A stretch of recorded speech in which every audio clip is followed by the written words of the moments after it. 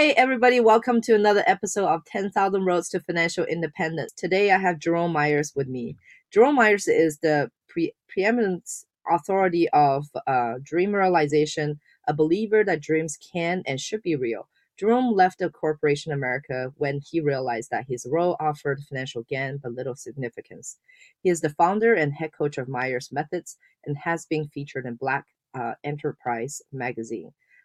Business Insider has numerous podcasts, numerous like up to 250 episodes. Jerome and his firms can guide any individuals from a boring, inspired existence to a life of fulfillment and impact. We're happy to have you on the show today, Jerome.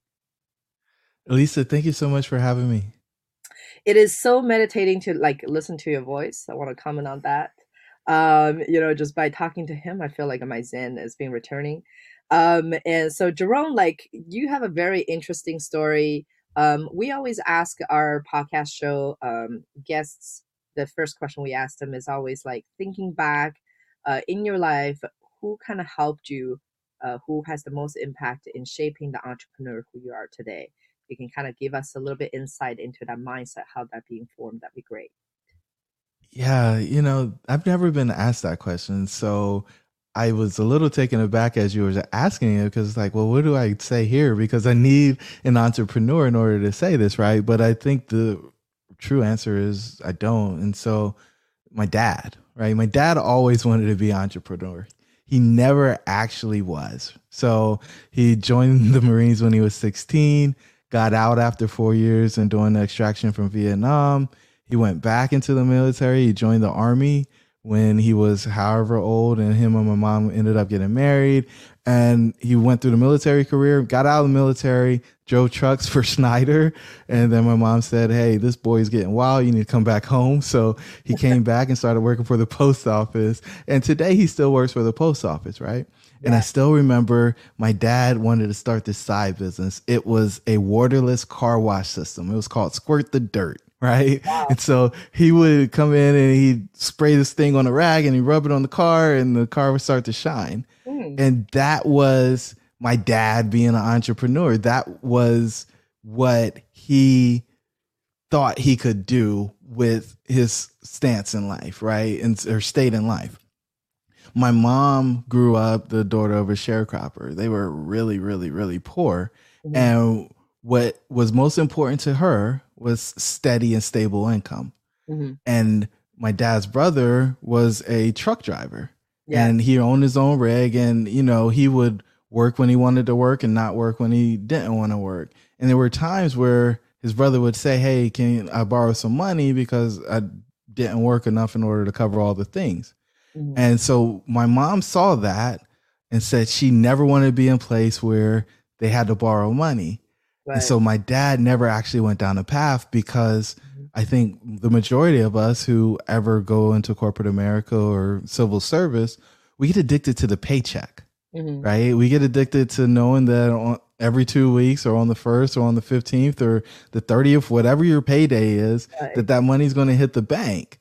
Yeah. And what I learned through going through corporate America in my last role, I built the division of a Fortune 550 to $20 million and about 170 employees, was that was a total illusion. And I saw it first in 2009, but I didn't actually have to tell anybody that they weren't going to have a place of employment anymore. Mm-hmm. But, after building a pretty profitable business, it was 30% profitable each year, we were still laying people off.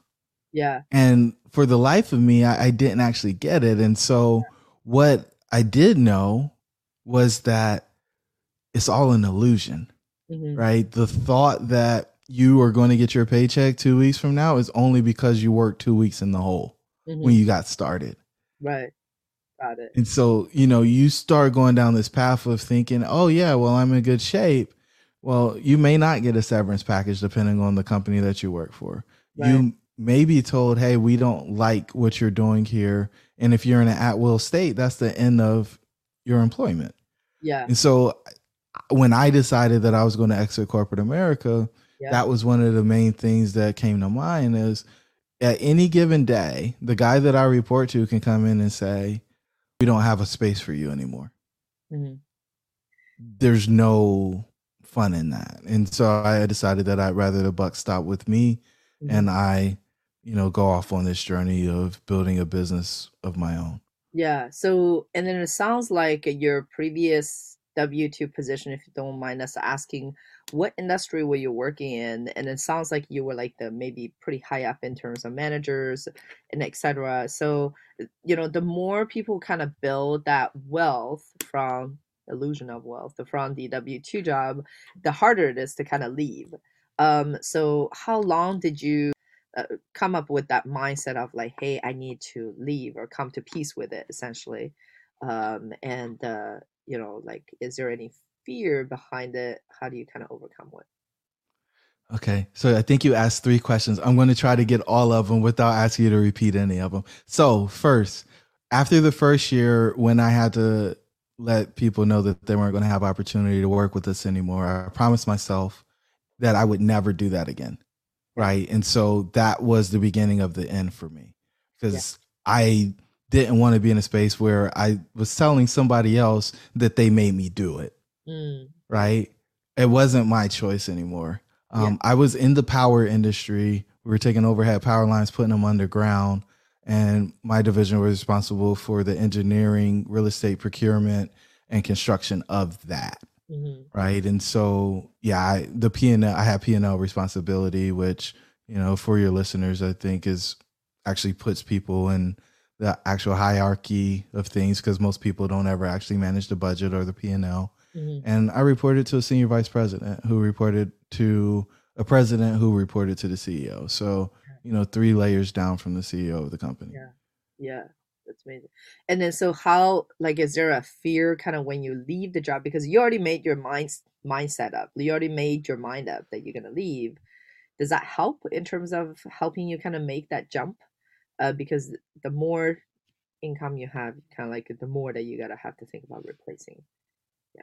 Yeah, I mean, so part of the body of knowledge that we've created is a 15-point checklist that helps people assess their readiness to exit the matrix, is what we call it. So matrix readiness assessment, right? Yeah. And so, you know, the more money you make, that part doesn't matter. Because everybody who wants to leave says, oh, I got to replace my income Yeah. with my side business before I can leave. You Yeah. don't need to replace your income with your side business. You Yeah. need to cover your expenses with Right. your side business, Right. or you need to have enough money in savings to cover your expenses so that you can work on the business full time Hmm. while not making the income that you used to make. Hmm. All of these things are solutions to the problem Hmm. if you know for a fact that you don't want to be dependent or addicted to the paycheck anymore. Yeah, that's amazing. So you mentioned about this 15 checkpoint list. Of where can people grab them, or like how do they get their hands on them? Yeah, so we're probably not to that point of the show, but at jeromemyers.co, you can just register to get that 15-point checklist, and it gives you all the things, right? I can give probably two or three of them right now. And then, the first one is just having a year's worth of expenses and savings. Hmm. The second is, have you had a conversation with everybody who's going to be impacted by your decision and Hmm. just understand what their concerns are so you can address those? And maybe the third one that's worth mentioning is just making sure that you have gotten everything that you need on credit already done, Hmm. right?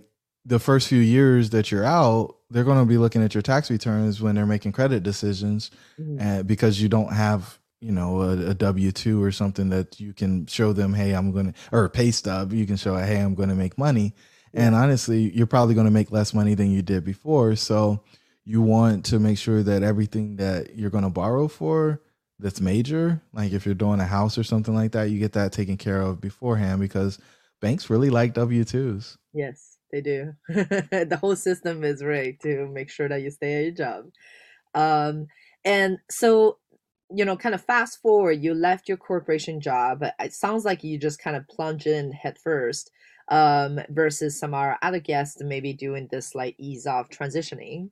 And so, what industry did you know what industry you're gonna get into right off the bat before you left your post? If not, how did you kind of came up with that idea? Yeah, so I did parachute without a parachute. I didn't have a proven business model, and that's one of the things on a proven checklist or the 15-point checklist is, sell something Mhm. and know that you can sell it again, right? Because you've got to sell in order to be an entrepreneur. Mhm. But I did anecdotally know what I was going to do, right? So when I was in college, me and my buddy Duran were sitting on the stoop, and I realized that I was paying $395. I had two roommates doing the same thing. He lived downstairs, and they were doing the exact same thing downstairs. When Mhm. we multiplied it out across the complex, the guy was making $700,000 a year. We never saw him. We never talked to him. Right. Like, this is amazing, Yeah. right? And maybe I don't need 700,000. What if I had 70? Yeah. Right. And so we're going through it and you're like, well, how do you do it? And like I said, my dad was in the military. My mom stayed home with me. Yeah. Multi-million-dollar real estate owners were not coming to hang out at our house. No. Right. So I didn't know anybody that done this. And because we never saw the guy or talked to him, we couldn't go ask, hey, how'd you do this? Yeah. So that's why we went off in the corporate America. But I decided when I was going to leave, hey, let me go get that dream off the shelf. And, now that I've got some business experience, I got some credentials and I got some net worth and a credit score, maybe I can go to the bank and just go buy it, right? That's what we do. We just go buy real estate.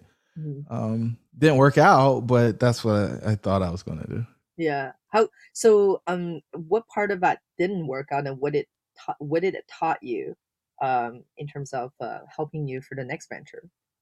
Yeah, 1000%. I went to 10 banks and they all told me no. They weren't going to give me $1 million loan to buy this 23 unit building. Yeah. Every single one of them. They told me I didn't have the requisite experience to be successful at it.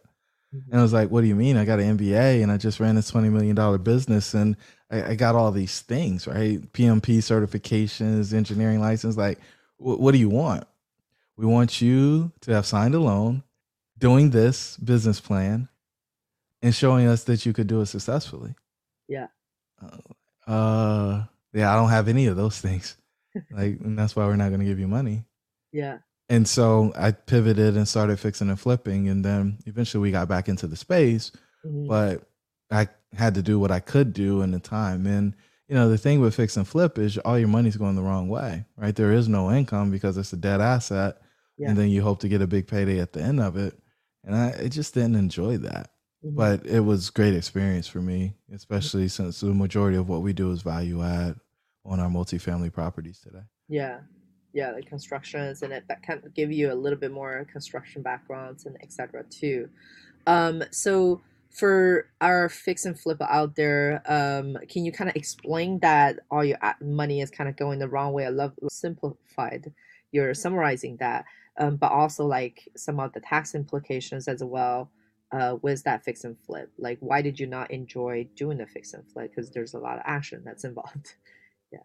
Yeah, I still remember driving to the property at 5 o'clock one morning because I was going to do my own landscaping. I was going to get all of the grass out of the flower bed and get the plants in the ground. And I wanted to do it before it got terribly hot because summers in Virginia are pretty unbearable, especially if you're in, the May, June, July timeframe. So I thought to myself as I was crossing over the bridge, I'm working harder now than I did when I had a job. Hmm. And I'm making less. In fact, I'm not making anything. Yeah. I'm writing checks to contractors and I'm not putting any money in my pocket. Hmm. This is stupid. There was no other way for me to characterize it. Yeah. And yeah, you're busy and maybe that feels good, but it's about being productive. Yeah. And it's about creating wealth. It's not about anything else from my perspective when you're trading your time for money. Yeah.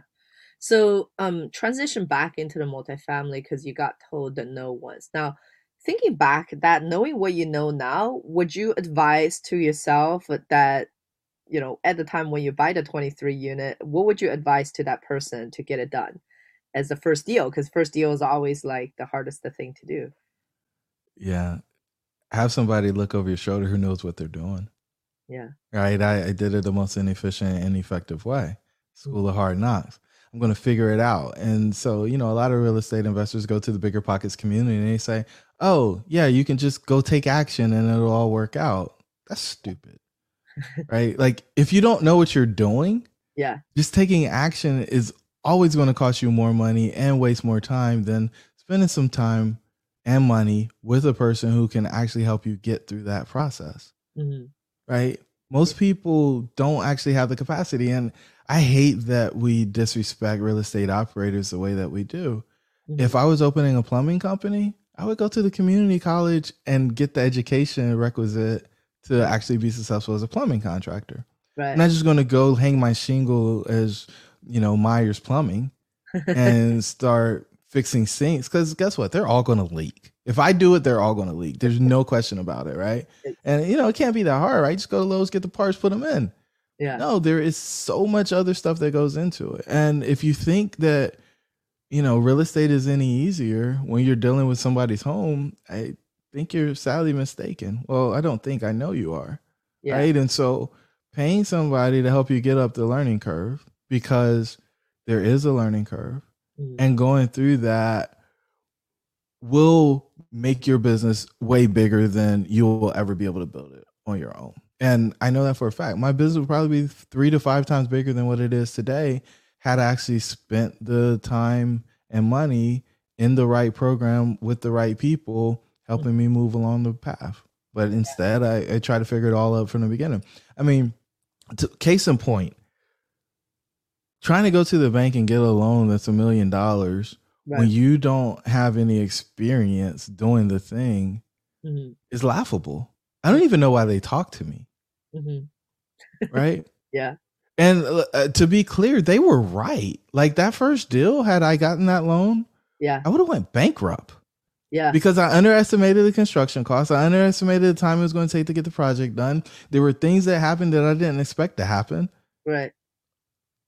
And it was all because, I knew what I was doing. I was just going to take action. No. Yeah. Don't do that. Yeah. Because what you're doing for wealth is going to turn into a debt. Right. Right. And that's going to crush you. And there's many years to kind of climbing out of it. So this time you did it right. So can you tell us a little bit about how you transitioned into your first multifamily deal? Like, how did that whole, I don't know how long did it take you to do your first deal in multifamily, but how long did that, basically the whole process of ramping up to that? Yeah, it took a little less than a year. I still bought the same property. But what happened was I was sitting on the stoop of 1920s rehab that was about 2,000 square feet. We bought it for like $40,000, and we put $90,000 in that property. And we knew that we hit a home run. And so a guy pulls up in his white Dodge Ram, hops out. He's like, "Hey, bud, let me check out your property. We're getting ready to do one down the street." It's like, "Man, you want to see my property? Yeah. You want to see mine? Yeah, come on in, man. Let me show you." And he's like, walked in. "Man, you took that wall out and you did the granite, and you put the sink in the island with the gooseneck like that. That's really appealing." And then he walks through the doors and he looks at the French time period accurate doors, because it was built in 1920s, right? So the doors were smaller. And he goes upstairs and he looks in the bathroom. He's like, "Man, I really like this tile." So he's coming back down the stairs. He's getting ready to walk out the front door, and he pauses in the threshold and he looks back and he says, "Hey, you know anything about that 23-unit building behind the Chimbo Mart?" It's like, "Yeah, I tried to buy it." He said, "Well, I'm going to make an offer on that later today." I said, "Really? Yeah. You're the guy I've been looking for. See, the people at the bank told me that I needed somebody with experience. You have experience if you're going to make an offer, right?" He's like, "Yeah, we bought some stuff." And so I look at him and was like, "Please don't leave me out the deal. Like, why would you leave me? You can't leave me out the deal. Like, you're the guy I've been looking for." He's like, "What are you going to bring to the table?" Yeah. We'll figure that out. Just don't leave me out. Like, this is the deal I want to do, and you're the experienced person that I needed to meet. Yeah. Like, "Yeah, but what are you going to bring to the table?" I said, "Man, listen, we'll figure it out. Like, just don't leave me out of the deal." And so he kind of shakes his head, walks down the stairs, walks through the grass, hops in his truck, and drives off. Yeah. And I'm sitting there like, "Oh yeah, it's happening now." Right. And this was on a Wednesday. And so Friday comes and goes, no call. I was like, "Okay, he'll call me Monday. Maybe they just didn't accept it yet." Yeah. Monday happened, nothing. Friday of the next week comes by, still no phone call, still no nothing. Yeah. And then on the Tuesday of the next week, I get a call from a guy I used to lend money to, who was fixing and flipping prior to me getting out of corporate. Mm-hmm. And he was like, "Hey, I just got an opportunity to be a general contractor on that property we were talking about back in January, February. He said, but I told them that I would only be comfortable doing the deal if you were involved. Yeah. I was like, whew. So now we're back in the game. Yeah. And so I eventually was the asset manager on that project. And because I was in that role, the reporter called because they were doing a big press release on it and asked if I had any input or feedback to go into the story. Yeah. And he included my feedback. And I'll never forget when the article came out, it says, Rising Star partners with proven real estate investors to rehab Churchill townhomes. Yeah. I was like, man, this is a good article. Who's this about? Right. And I kept reading, and then I saw my name and I was like, oh. And then what happened after that is other people saw my name, particularly people who worked at banks. Yeah. So they started calling and asking, have we decided who we were going to refinance with? And, did I have other projects in my pipeline? I had one project. I didn't know what a pipeline was, right? Yeah. And they wanted to know if I wanted to go to lunch so I could see their products. And I was like, yeah, of course I want to go to lunch. Everybody's calling me. I want to talk. So we made some relationships there, and then we took that a little further south. And so I left Richmond, Virginia, where that first deal was, and we came to Greensboro, North Carolina. We've been building our portfolio here. That's fantastic. And Greensboro is one of my favorite markets. We're not in there, obviously, because it's really far from Seattle, but it's one of our favorite markets for sure that we share with our students, etc. on too. That's awesome. So, so you got the 24 units, 23 units, which is fantastic. Finally, that it all comes around full circle. So building rapport is very important to kind of just summarize it for our viewers over here. Then what did you do then, to kind of scale to where you are today? Can you tell us a little bit about the additional growth after your first projects, now owning whatever you own over there? What did it took, additional learning you learned from scaling up? Yeah, I think the most important thing is make sure that you hire the right property manager to execute the business plan that you've created. I think most people who are entrepreneurs are willing to take on whatever until they learn that taking on whatever doesn't actually pay well. Right. And so we hired people who we shouldn't have hired to try to implement and execute our business plans. Mm-hmm. And that had created some issues for us early on. So I think that's the most important lesson. And, if you're a part of AREA and your president isn't using that property manager, then there's probably a reason that they're not being used, right? Yes. And that's what happened with me in that situation. Because I thought, okay, just engage in a real estate investor association and, I'll meet great people and they'll all take care of me. And I just didn't find that to actually be the case. And so, as far as scaling and deal flow, we met with brokers who specialize on the property type that we were looking for, which we buy C-class properties in B areas. Mm-hmm. And deal size is anything less than 100 and greater than 10, because we think that it's a niche that most people aren't pursuing. Mm-hmm. The other thing that we do is we get direct to seller. And so, we send letters, we make phone calls, we network, all with the intention of helping those folks who are close to retirement get ready to unlock their equity, right? I think it's a lot of folks who have bought real estate, maybe it doesn't cash flow all that well, and they have their money tied up in it. And at some point, there's always this interest in bringing that cash out and being able to live the lifestyle that they truly desire to have. Mm-hmm. Mm-hmm. Yeah, that's awesome. So really kind of carves out a niche. I was just going to ask, in this competitive landscape in Greensboro, we all know it's very difficult to find any deal established in the market. So do you have any advice to our listener on, how do you actually work that pipeline? So then pipeline means you have many deals lining up for that. So how do you actually kind of build up that pipeline in any given market? Do you have some tips to kind of share with our listener on that? Yeah, I think the biggest thing is you got to know what you're looking for. I hear people say they're buying North Carolina. Well, how can you buy the whole state of North Carolina? Right? Yes. Like it just doesn't make sense, right? And even within a city, like they're buying everything. Like, what are you actually looking for and then you can go find it. You have to define what you want. And I think this is where people get in the most trouble early on in their real estate investing career, because they're like, oh, I'm just looking for any and everything. But how is that beneficial for you? And how can you actually craft a message that's going to cut through all of the noise and all your competitors to have the person who has the ownership of the property select you as a person who they're going to sell the property to? Right. And I can promise you it's not always based on price. Yeah. Yeah. It's what is it based on, in your opinion? Like, what does the seller look for? I think a lot of sellers want to do certainty of close, Mm-hmm. right? There's nothing fun about going under contract and then 3 months later, 6 months later, you find out that you're not actually going to get the payday that you were counting on. Mm-hmm. So you still have to deal with the property. Yeah. So I think the first thing and most important thing is your ability to convey certainty to the seller that you're going to buy the property if they go under contract with you. Yeah, definitely. And how do you convey that? Well, I think it's one, having a command of this knowledge or a command of the space, right?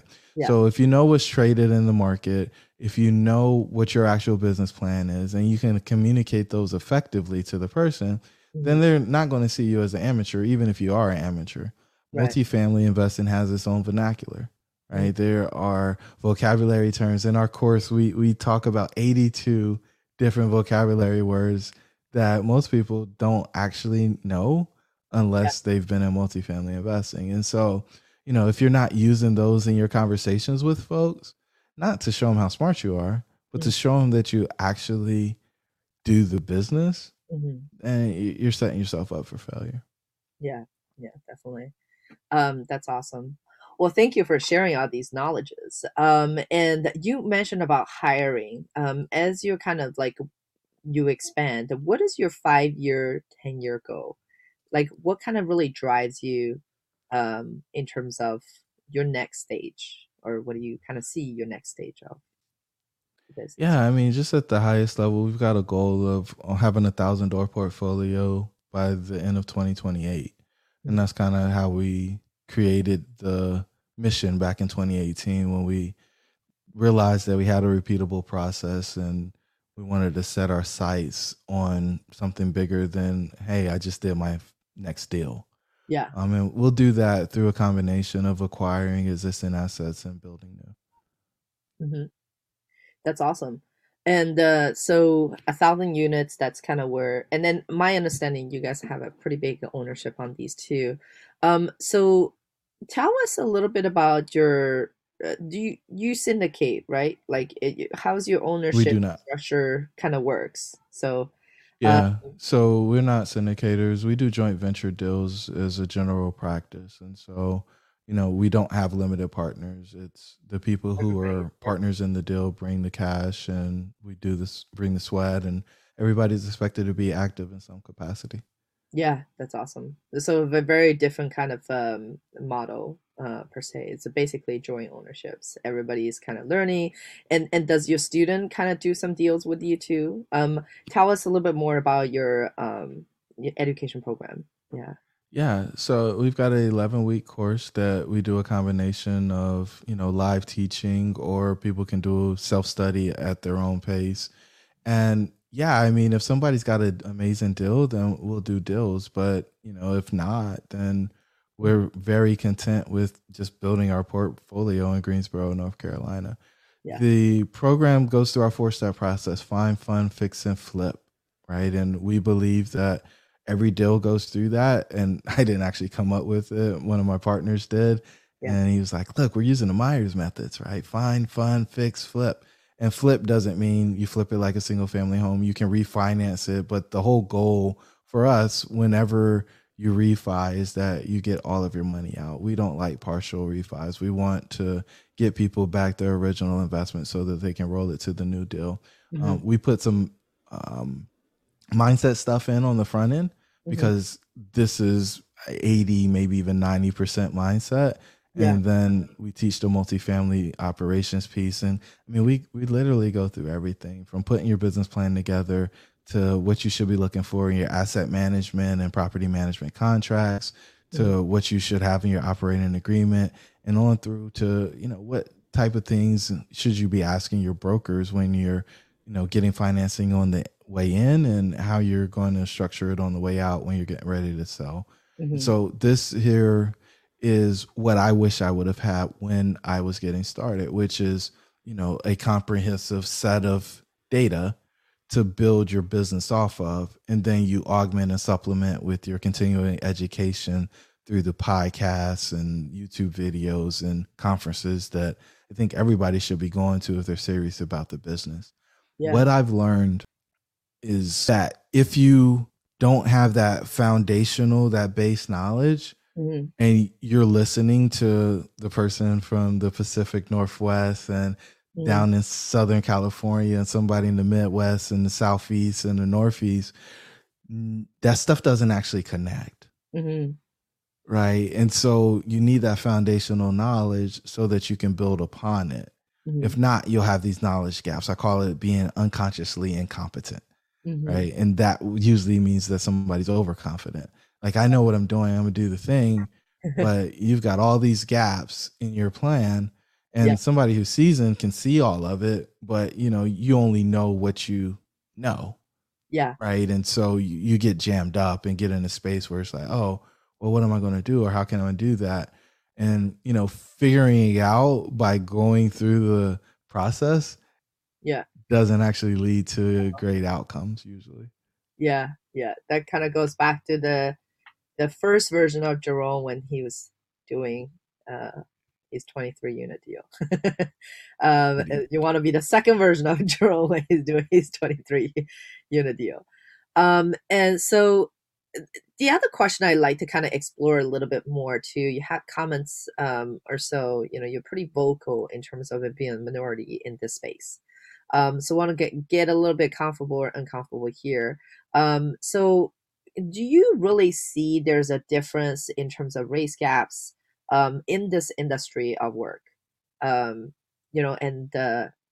what you think could actually be the improvement our listener could potentially do to kind of bridge that gap?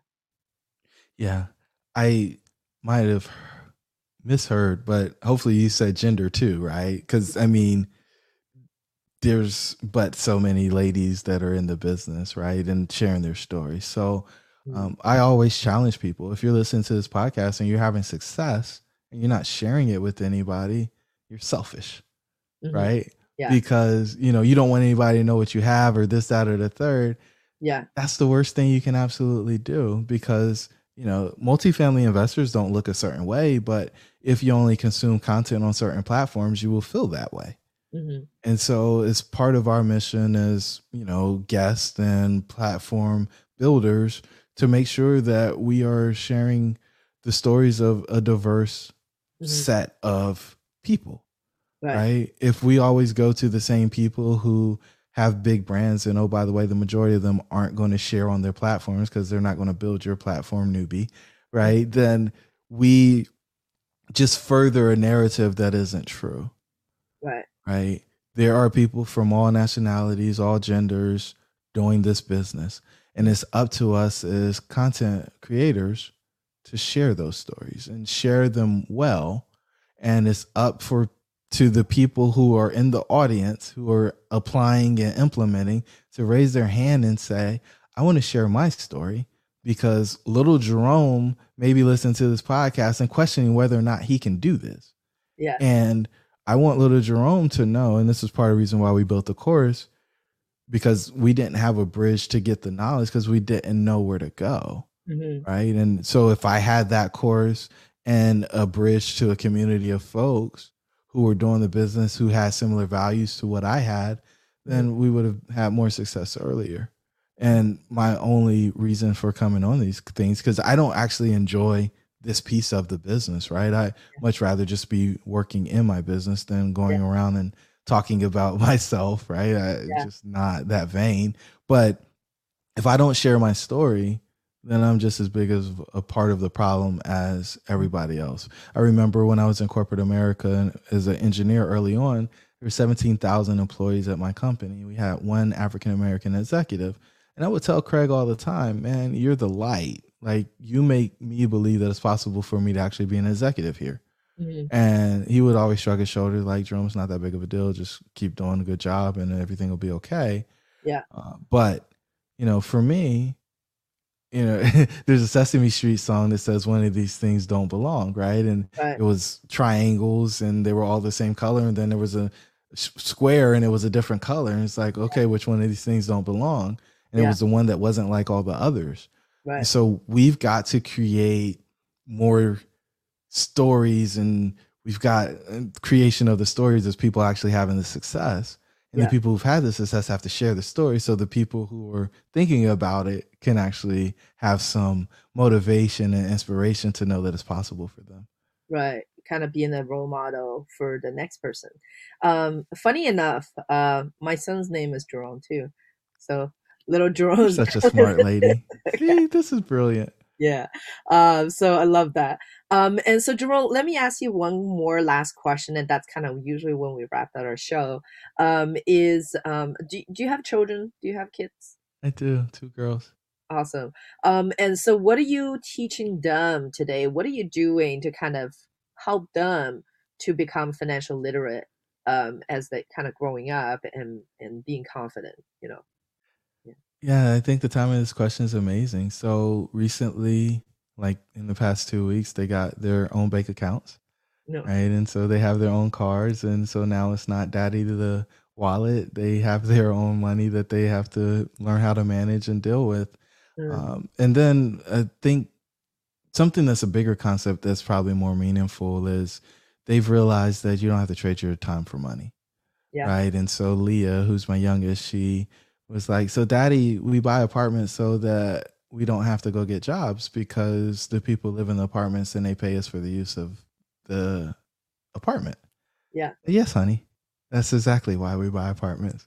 And she said, "So when we go to college, then we're going to buy an apartment and we're going to tell all our friends to come live at the apartment and they're going to pay us. And then we don't have to work at night and stuff." I was like, "Yes, honey." You got a business plan.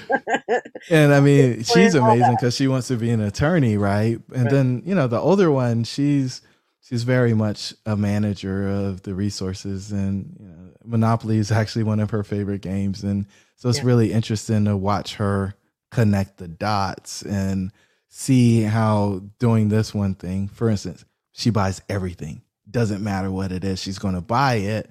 And so when she ends up being cash poor and something comes up at her property, she can't fix it. And Yeah. so she's looking at me like, "I thought you just buy all the things." And I'm like, "No, you actually got to make sure that you stay liquid so that you can take care of things as they come up." And so, we're having all these anecdotal experiences that I think for a lot of folks would seem pretty meaningless, but they're putting the pieces together. Mhm. And then they're playing this really cool game called Animal Crossings. Uh-huh. And it's probably very akin to Sim City, if anybody remembers that. Mhm. And so they're, buying things and farming so that they have money, and they're taking out mortgages and building rooms on their houses, and it's Yeah. one of the like coolest games that I've ever seen for a kid. Huh. And I mean, they're just totally hooked on it and just building a world that started out with basically nothing. Right. Yeah. And then kind of learning this in the more virtual world before taking to the real one. That's awesome. Well, this has been a super awesome conversation with you, Jerome. And how does other folks kind of find about your program, about your projects? How do they contact you? Yeah, I try to keep everything simple. So hop over to jeromemyers.co and you can find out all the things that we have going on. That's awesome. Well, we're gonna put that in the show notes. It's such a great meeting with you, Jerome, today, and a great visit. And this wraps up another episode of 10,000 Roads to Financial Independence. And we'll talk to you guys next time. Thank you so much, Jerome, for your time. Thank you, Elisa.